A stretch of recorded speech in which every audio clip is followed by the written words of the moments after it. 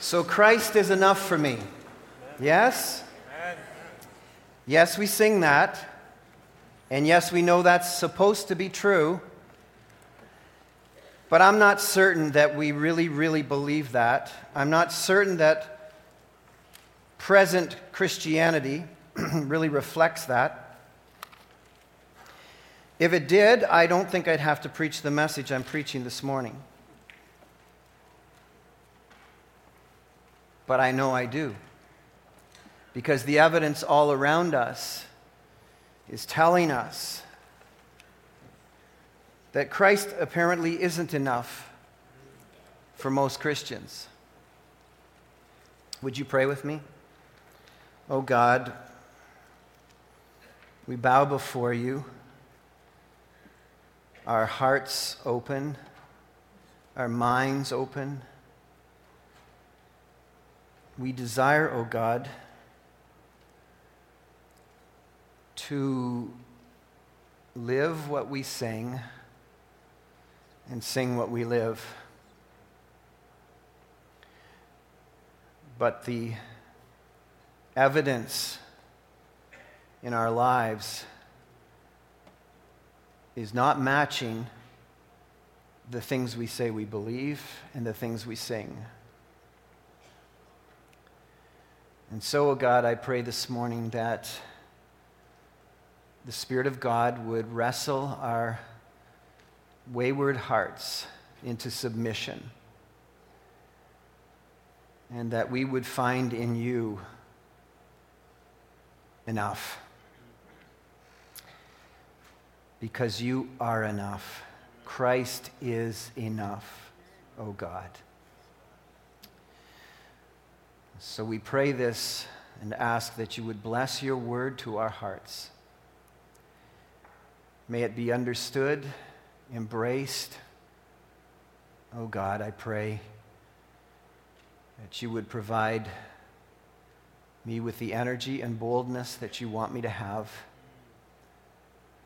so that I represent you and don't misrepresent you in the things that you have recorded for us from your word. For Jesus' sake, I pray. Amen. God has something to say to you about exile. The great concern of my heart is just the uttering of that word exile is enough to have you turn a switch off and start thinking about the movie you watched last night, or what your plans are for this afternoon, or how this week went, or how this week is going to go, because exile seems so foreign to a Canadian audience in Oshawa. Exile. Doesn't exile mean you are ripped out of your country and taken to another country? Yeah, that's by definition the word exile. But let me just give you a real quick history of Israel, God's people, and the issue of exile, and see if you might not reconsider. The prophets, the minor prophets that we have come to, and we're about halfway now, Micah, have all been talking about exile. In fact, exile is the message, the central message of most of the prophets. Samuel, Elijah, Elisha, as it moved into other prophets, exile became the theme and the story. If God's people continue to live in the same way as the cultures around them, then God will place them in those cultures to get a full dose of exactly what they think they want. And so God's people, we've had prophecies from the Hosea on that some are 2,900 years old, we get to Malachi 2,450 years old. These are old prophecies to Israel, and in some ways, sometimes we turn our mind off and say, well, it's an interesting story, it's great history, it's interesting information, we learn something about God, but surely it doesn't mean anything really to us. Because who's going to exile us? Keep in mind that Israel was thinking the same way, because they were the abundant people of God. And they continued to refuse to listen to the prophets who said, if you continue to turn away from the ways of God and turn to the ways of the pagan nations around you, I will send you out of this country.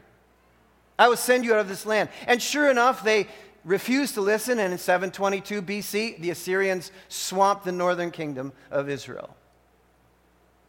Prophecy still continued, and they went on for the next couple of hundred years, and in the years of 605 BC, the Babylonians came and exiled Israel. The Israelites were moved out and moved into Babylon. Some were left, but not many. And then after that, the Persians came, and the Persians changed the meaning, not changed the meaning, but changed the geography of exile. They sent the Israelites back to the land, but they occupied them. You can read this in Daniel if you're interested in understanding what an occupational pagan force looks like in your land. And then from Persia to Greece to Rome, God's people were continually in exile in their own land, occupied by pagan forces. And when Christ came and established the church, nothing changed in terms of occupation. The church became the people of God in exile. We were scattered throughout the world so that we were in the world, but not of the world. This world is not my home. I'm just passing through. We are a people in exile. The question is not whether we're in exile or not.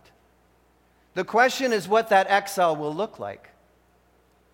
And the prophets continued to prophesy, you don't want to be in exile. You don't want to be under the dominance and influence and impact of exile. You don't want to live that life.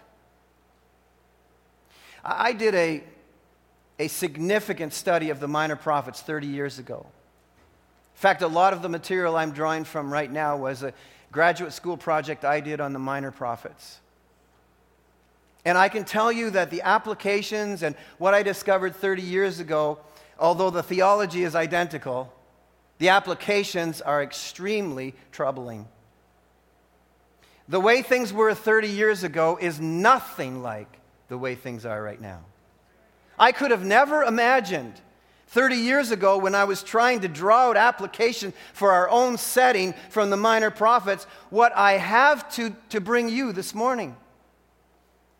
It's as if when you open up Micah that you're opening up today's newspaper or watching the news on TV or some sort of social media feed. Micah is speaking to us. And when it says here in Micah chapter 1 verse 16, shave your heads in mourning for the children in whom you delight. Make yourselves as bald as the vulture, for they will go from you into exile. Micah is preaching to me. He's talking about my kids and my grandchildren. He's talking about, he's warning us that we are about to go into a different form of exile than we ever imagined. We are about to feel the full force of an occupying pagan force on us.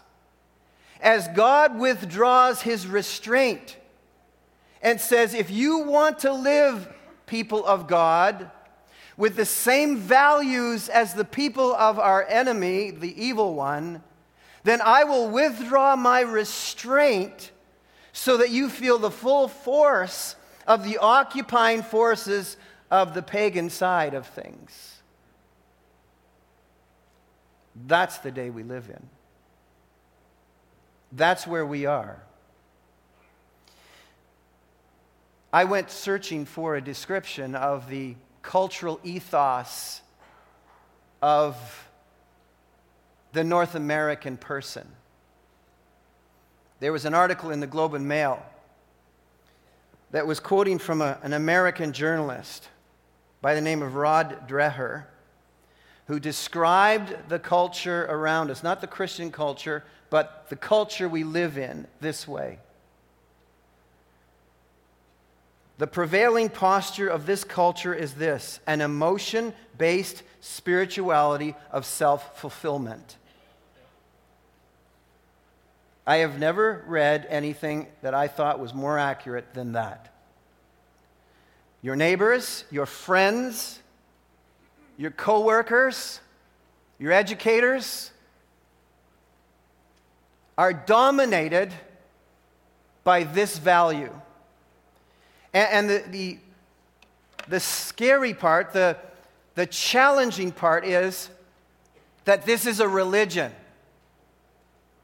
This is our current religion, the religion we live in. The exile forces, the occupying forces that are around us live according to this value, whereby their God is their feelings and their emotions. The divinity is within them, so the spirituality that they have comes from within them, their emotions, their feelings that drive them, and their purpose, their ultimate and only purpose, is self-fulfillment.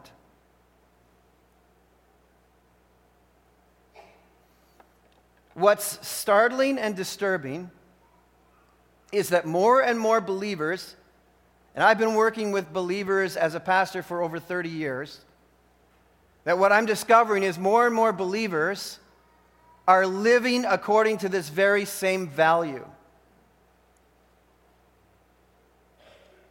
When it comes to feelings, emotions, and comfort,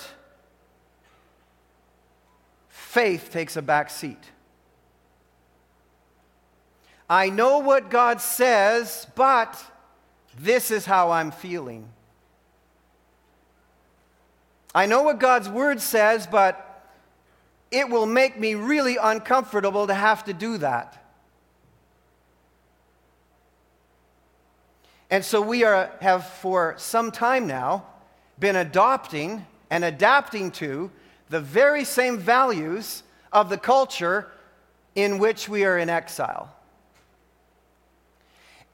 And as a result of that, God is saying, if you want to live according to the values of the people around you, I will give you a full force dose of what that feels like and looks like, when everybody around you is pressing in on you for their own self-fulfillment, living according to their feelings, their emotions, and their comfort. And quite honestly, is that not exactly the way our country is being run?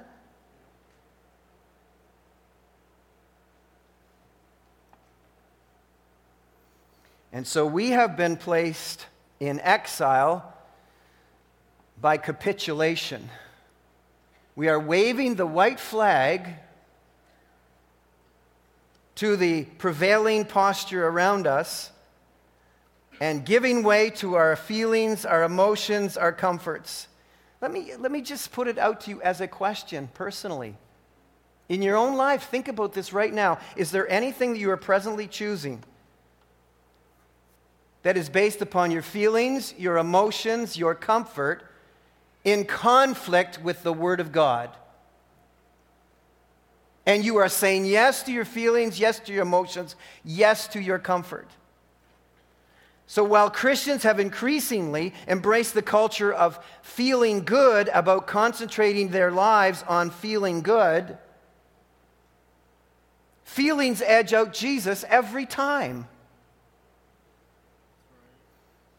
And the society, therefore, has turned up the stakes on our situation of living in exile. You see, living in exile is God's idea for us.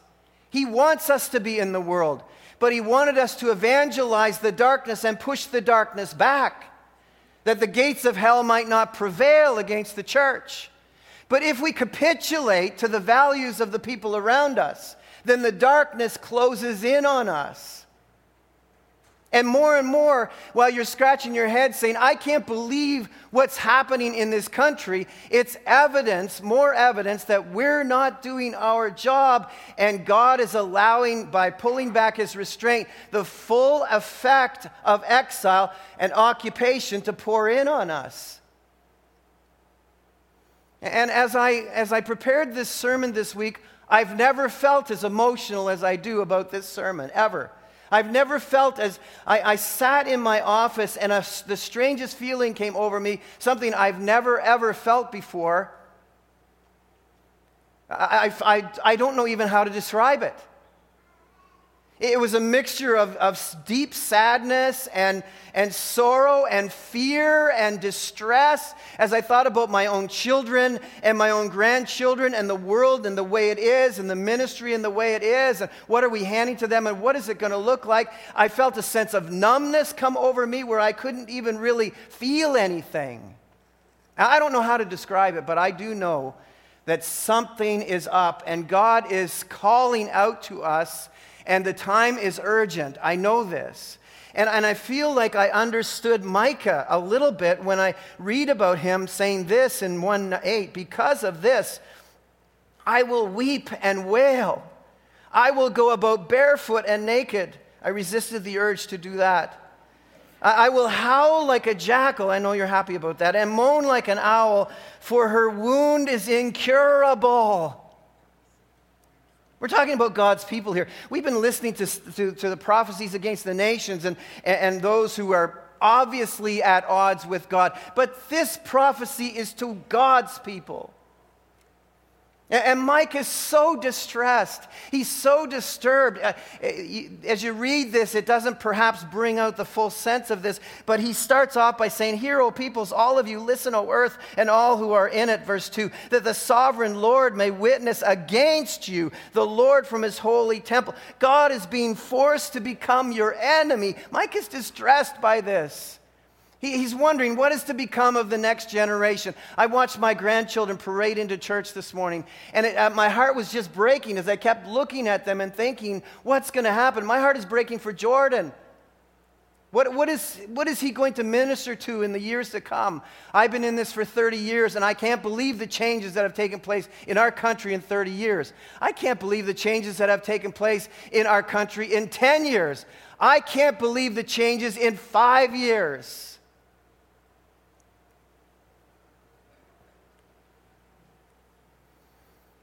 About the time Billy Graham was complimenting Toronto the Good, which is 40 years ago, William Reel, a New York Daily News journalist, was clobbering the mute church of New York City.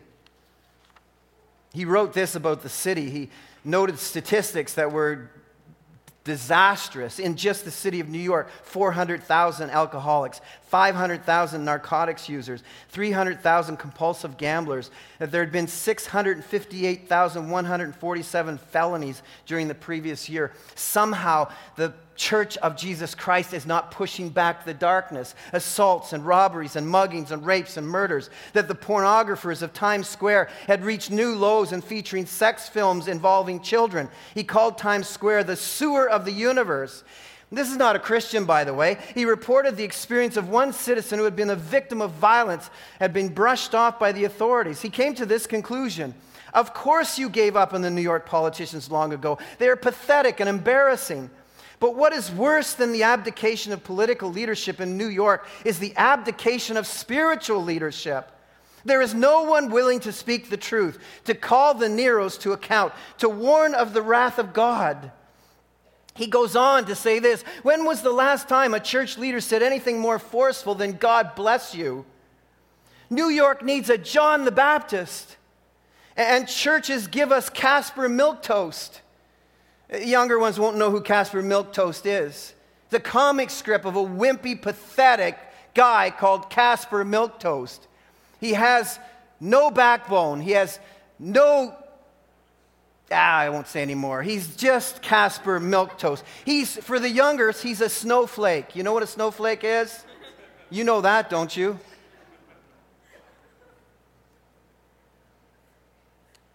The Protestant leadership is ineffectual and insipid. I had to change the word because you might not have known what effete meant. They wrote differently 40 years ago, dumbed down the language 40 years. We can't even read English language 40 years ago. Debating holy orders for lesbians at a time when grandmothers are regularly and brutally assaulted by muggers and rapists. The Jewish establishment is moribund or dying. Jeremiah must weep when looking down from above. He contemplates these sad sacks sitting in their studies, composing Passover messages that have no more spiritual content than a press release from the Liberal Party. He concluded somewhat wistfully, New York was a great city when it put great emphasis on spiritual values. Maybe we can get back to this. In 2005, Canada's most notorious mass murderer, Henry Morgentaler, was awarded an honorary Doctor of Laws from Western University. I contemplated sending my diploma back, but I worked way too hard to get it. And the Order of Canada was granted in 2008. The Order of Canada goes to the biggest mass murderer ever in this country. The law school aspirations of Trinity Western University are all but dead. Why? Because they deigned to have in their values sexual purity before marriage. But our country crucifies them for it. Churches required by the Trudeau government are now to attest to reproductive rights in order to obtain summer student incentives. And if you think it's going to stop there, you aren't really a thinking person. This is just a test run to see about now registering churches to attest to, in fact, the reproductive rights and gay agenda. And then it will be registration of pastors. And it won't be too long until they can come and put a chain around the doors of this church and tell us, unless we attest to the reproductive rights values of this country and the gay agenda of this country, you're not permitted to assemble in this room. I'm not talking crazy talk here. I am telling you we are on the edge. We are at the sunset of these things. Major corporations, and make no mistake about it, are going to frog march their employees through diversity and inclusion training to affirm sexuality and gender identity, or you are going to be marched right out of your corporation.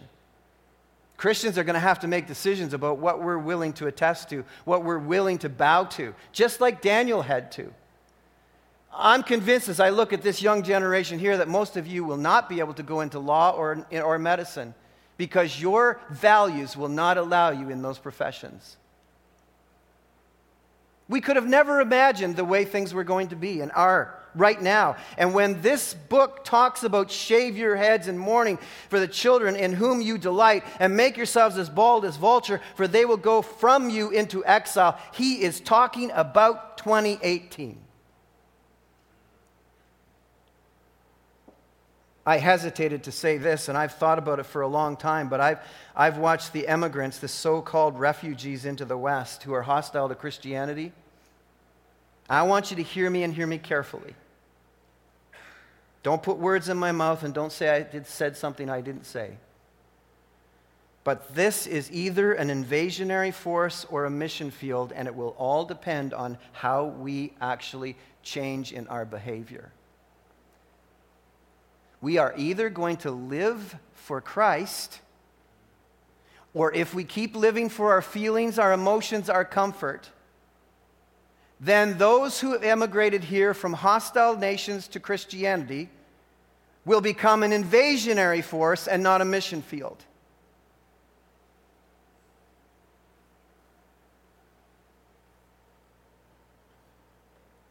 I have watched, and you have watched, the systematic deconstruction of masculinity by Western governments. The feminization of the West is in full swing, and Canada is leading the parade. And the women are not going to like the world that our country is making.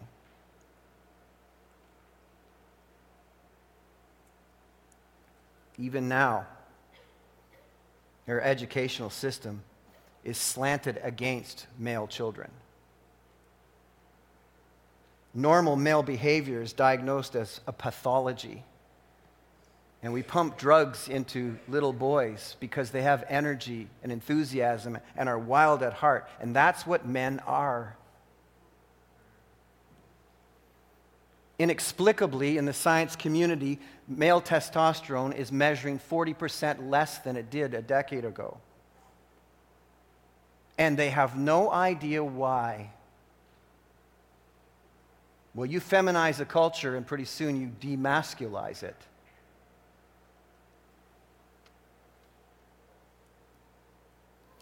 I picked up my University of Western Ontario journal for this season, and the front page was applauding the most brilliant person in the university who had received a Rhodes Scholarship to Oxford, which is a very prestigious scholarship. It's an amazing thing to be granted. And what I'd like to have read is that this most intelligent person was going to devote themselves to using their intellect to discover a cure for cancer. But here's what their plan is. They will go to Oxford and play an integral part in breaking through the social and intellectual barriers that remain for those who subvert the binary gender system.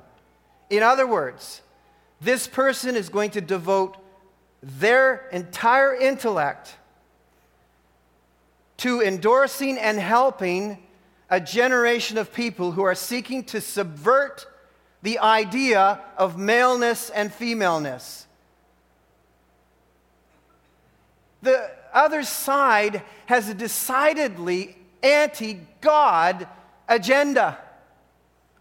Micah is speaking about this. Micah is saying, if you're going to live in this world and embrace the values of the world around you, God has no choice but to give you over to all of that. What do we do? How do we escape the complete and utter mess that we're in? Because our role, God has placed us in this world on purpose to be salt and light, to speak for truth and justice, to speak about righteousness, to speak about what is right and wrong, to live what is right and wrong, to live that Christ is enough so that they see that, not to live for our own emotions and our own feelings and our own comfort, capitulating to the same values of self-fulfillment as the people around us. We're to push back the darkness, not to be consumed by it, not to be swamped by it. What's that going to take? Well, from Micah, in his very distressing message, he talks in the first chapter about all the small cities and small towns. His heart is bursting with grief about Beth Ophrah in verse 10, and Sapphire, and Zanan, and Ezel, and Morath, and Lachish. It's like talking about Hampton and Columbus, and he's like talking about all these people in all of these small towns. Yes, Jerusalem's in great distress, but so are all the beautiful people in all the small places. They all matter. They matter to the heart of God. They matter to us. He's calling on the leaders to do differently. So what do we do? Living in this malaise of self-fulfillment and feelings and comfort. Well, there's three critical things in chapter 2 and chapter 3. And the first is this: we must stop trading our covenant with God for materialism. We have to. We must. We must stop living as if all that matters is the present, the physical, the immediate gratification of our feelings and our emotions and our comfort. We have to stop living like I'm all there is and all that matters. Look at chapter 2, verse 1. Woe to those who plan iniquity. Stop there. Plan iniquity. That doesn't mean you accidentally fall into sin. That means you sit and you think about it and you purposely plan it. That means that if given the choice between your feelings and your emotions and your comfort over against God's word, you say, I'm taking my feelings and I'm satisfying my emotions, and I'm satisfying my comfort, even though it's against the word of God. That's what planned iniquity is.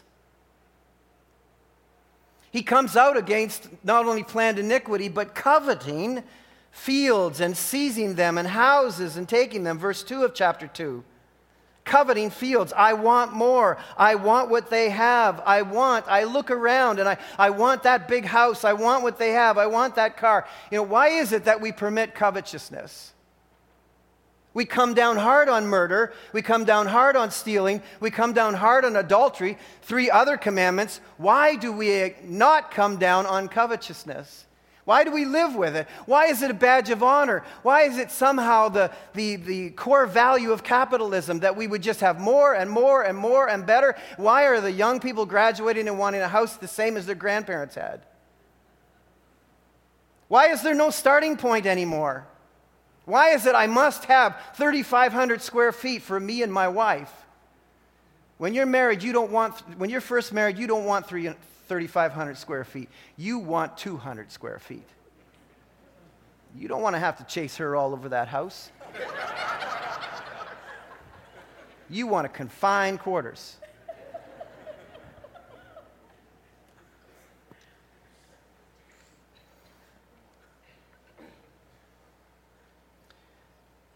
He talks in chapter 3 about leadership,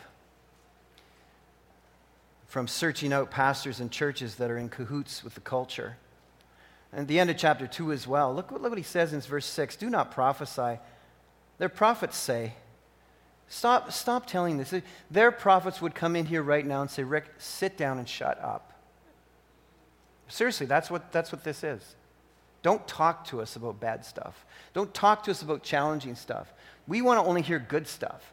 We want to hear syrupy stuff. Should it be said, O house of Jacob, is the Spirit of the Lord angry? Does he even do such things? God is never angry. God is a God of love. He loves everybody. Go home and give everybody a hug. I went by a church sign, God loves everybody. He does not. He does not.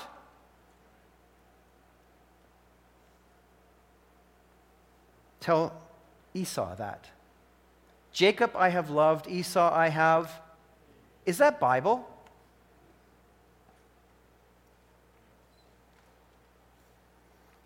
Look at what it says in verse 11. 2. If a liar and deceiver comes and says, I will prophesy for you plenty of wine and beer, he would be just the prophet for this people. That's the preachers everybody wants. Some hippie hipster who comes in and says, hey, let's go and have a brewski after church. No, I'm serious. That's what Mike is talking about. And quite honestly, that's what we have going on. There's no seriousness about the gospel, about the serious state of men and women's hearts, about the fact that people are doomed and dying and going into damnation. Where is the soberness? Where is the brokenheartedness? Where is the passion? Where is the energy? Where is the emotion? Where are the broken hearts?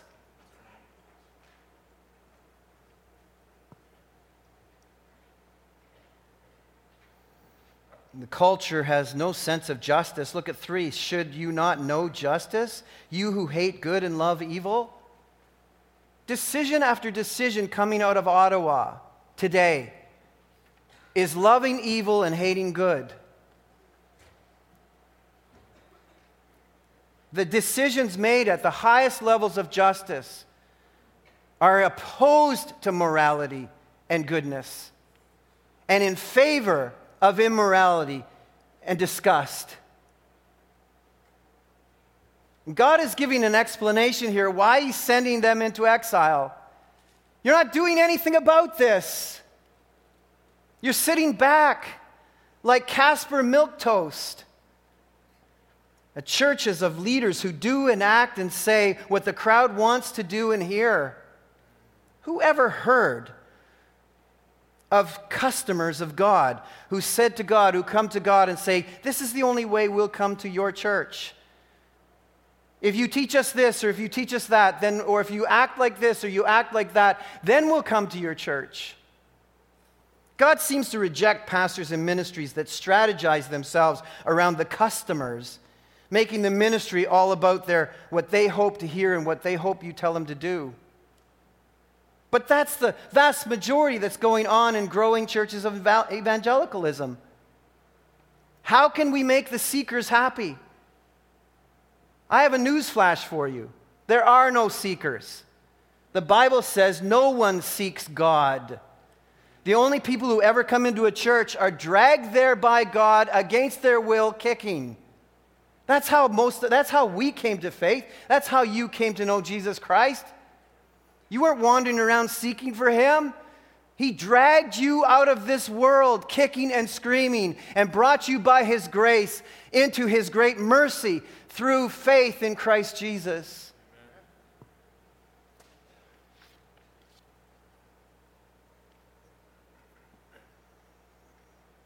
As for the prophets, chapter 3, who lead my people astray, if one feeds them, they proclaim peace.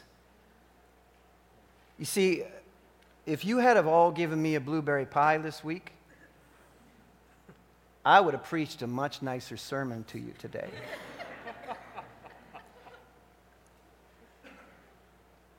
Give me some gift certificates to Five Guys burgers and fries, and I'll change the way I preach.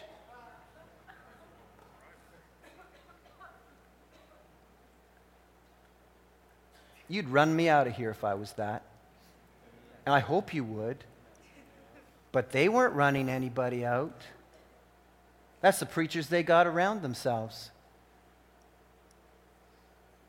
Thousands and thousands of dollars of God's money wasted on opulent jets and big mansions for preachers who say, I'll tell you whatever you want to hear if you give me money.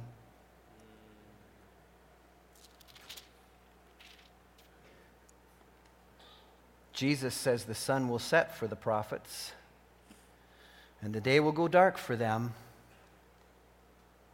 Jesus said, woe to them who offend one of these little ones. It would be better that put a millstone around their neck and threw them into the ocean. Yeah? So we know what Jesus thinks of preachers like that and churches like that. Why are they so full of people?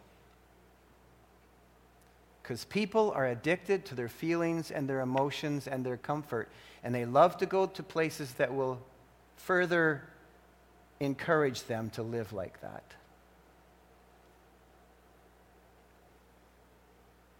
I got to wrap this up. In chapter 5, out of all of this mess of bad shepherds and bad leadership, bad settings of God's people, comes the good shepherd. The good shepherd. But you, Bethlehem Ephrathah, though you are small among the clans of Judah, out of you will come from me one who will be ruler over Israel, whose origins are from old, from ancient times. He will stand and shepherd his flock in the strength of the Lord, in the majesty of the name of the Lord his God, and they will live securely, for then his greatness will reach to the ends of the earth. We know better because we know Jesus Christ. Amen. Our churches should be better. Jesus is enough. Our churches must be better. We know the Good Shepherd who rescued us from this slavery, who rescued us from this mess, who helps us to escape the dominion of our sinful desires, our emotions, our feelings, our comfort, that we might rest all in Him. And what does God want, chapter 6, from you? He has showed you, O man, what is good. And what does the Lord require of you? Verse 8, chapter 6, to act justly and to love mercy and to walk humbly with your God. When it comes down to it, folks, beloved, this is it. What's this look like, to act justly? It means to take care of the weak and the wronged. It means in loving mercy to be generous toward those who have been wrongfully harmed. And to walk humbly with our God is to bring our life in alignment with proper respect for God's office over your life. You do not look God in the eyes and tell him, I'm going with my feelings, I'm going with my emotions, I'm going with my comfort, I'm going with my own interpretation. It means you say to God, I'm going with you, God. That's what walking humbly before God is. And anything different than that is not walking humbly before God.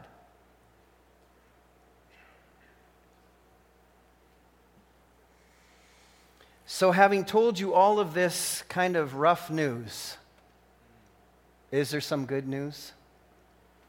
Well, I've already shared with you the good news of Jesus Christ. But did it matter? Did Micah matter? Did all of this preaching matter? Does all of this preaching from our church matter? Can it matter? What do you think? Should we just go home and hang our heads down and be Casper milk toast all week long? No, we should not. God speaks and warns his church that we might reform, that we might embrace revival, because revival and reformation matters. It's always mattered. I'm going to prove it to you. Turn back to Jeremiah 26, and with this we'll close it off. Jeremiah 26. This is going to be hard for you to sort of visualize, but Jeremiah is 100 years after Micah. You know, you're saying, wait a second, I'm going back in my Bible. How could that be 100 years in advance? Well, the Bible's not laid out chronologically. Newsflash. Micah and Isaiah were compatriots, but Micah and Jeremiah were not. Jeremiah was 100 years later. And in Jeremiah chapter 26, we pick up Jeremiah, who's preaching for his life, actually, because he's prophesying exile. That's what makes me afraid when I prophesy exile. It never went well for the old prophets. This could be my last sermon. Anyway, Jeremiah is preaching, and they're going to kill him. The priests are going to kill Jeremiah. He's speaking for his life, and we pick it up in verse 16. Then the officials and all the people said to the priests and the prophets, this man should not be sentenced to death. Is this not crazy? The religious guys want to kill Jeremiah. The people want to save him. So maybe you all save me, because that's what Jeremiah was. And so here they are. He has spoken to us in the name of the Lord our God. Some of the elders of the land stepped forward and said to the entire assembly of people, Micah of Moresheth. You heard of him? Have you heard of him? Okay. Just checking, because we're in Micah. Prophesied in the days of Hezekiah, king of Judah. And he told all the people of Judah, this is what the Lord Almighty says. And Zion will be plowed like a field, and Jerusalem will become a heap of rubble, and the temple hill a mound overgrown with thickets. And guess what? It hasn't happened. Why? Did Hezekiah, king of Judah, or anyone else in Judah put him to death? No. Did not Hezekiah fear the Lord and seek his favor? And did not the Lord relent so that he did not bring the disaster he pronounced against them? We're about to bring a terrible disaster on ourselves. Listen, do you not remember our history? 100 years ago, Micah prophesied, and the king reformed, and revival took place, and God's people turned around, and the stay of judgment, or there was a stay on God's judgment. Reform matters. This sermon matters. How you live matters. That things can change is true. That we don't have to slip into this desperate darkness in Canada.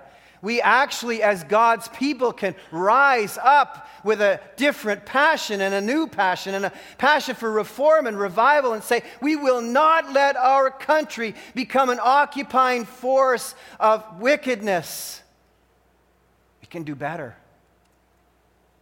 And God is calling us to it. So what should we do? Very quickly. Well, Micah says, all the nations may walk in the name of their gods, but we will walk in the name of the Lord our God forever and ever. It takes resolve, beloved. It takes resolve in your life to say, I will not give over divinity to my emotions and my feelings and my comfort. I will not. I will not go against God's word no matter how much it hurts. No matter what promotion I don't get in the workplace, I will not bow to the gods of this age. And it starts by running church apostates out of business. We need to run the liberal churches out of business. The sooner the better. We need to pressure churches that are light to stop caving to customers of religion, or we should just take their customers away from them. We need to give no ground to compromise whatsoever with the values of the hour around us. We must not. We've already given way too much ground. We must exercise all of our citizen rights to reject violations of rights and justice that we already have entrenched in Canada. The Apostle Paul spoke boldly for his rights, and so should we. We should not be caving in to those who are violating those things. And we must vote better. People, come on. Vote better. If you voted the present government in Ontario or in Canada into power, come on. Vote better. And most importantly,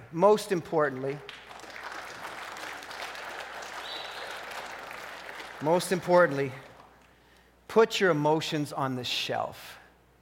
Put your feelings on the shelf. Put your comfort on the shelf and take Jesus back off the shelf and put him at the center of your life where he belongs. Amen. And then come and sit at the Lord's table and then participate in communion. Our Father and our God, I thank you and I praise you for your word. And I pray, oh God, that we would not allow your word to fall to the wayside, but to be embraced and grip our hearts, oh God, for reform and revival. Because national revival will never come until personal revival starts. May it begin in me and our church for Jesus' sake. Amen. I feel pretty confident in my heart that we are in an hour of one of three directions. Either the Lord is about to come really quickly, and Maranatha, even so, Lord Jesus, come. Or we're about to go into a very, very dark time of significant persecution.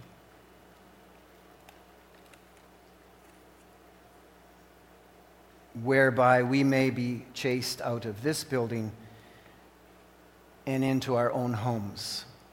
And we're preparing for that. That's what the discipling communities are somewhat about.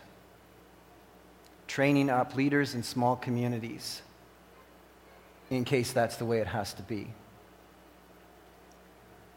Or there is a great revival about to happen.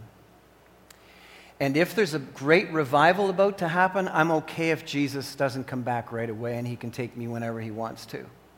Because there are so many people out there who need to hear the gospel and yet get saved.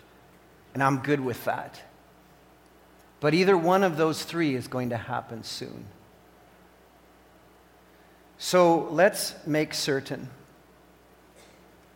that we reject the idols and gods of the culture, of self-fulfillment, in favor of denying ourselves so that we can follow hard after Jesus Christ, the author and perfecter of our faith.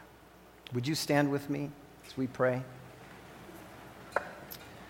O God, our help in ages past, our hope for years to come. You yourself have said, if you love me, keep my commandments. O God, may we learn to say no to our feelings, our emotions, our comfort, self-fulfillment, the things that war against the truth. When they do, that we might say yes to Jesus always. That our lives may set a new and powerful salt and light agenda in a world of darkness, enclosing and encroaching upon us, that we might experience the truth of your promise to the church, that the gates of hell will not prevail. We believe this, we know it's true, but oh God, if we collapse to what we know to be true and what we claim to believe, we are no better than those who are lost and dying. So help us to do better, O God, in your strength. And for your glory, I pray. Amen. Amen.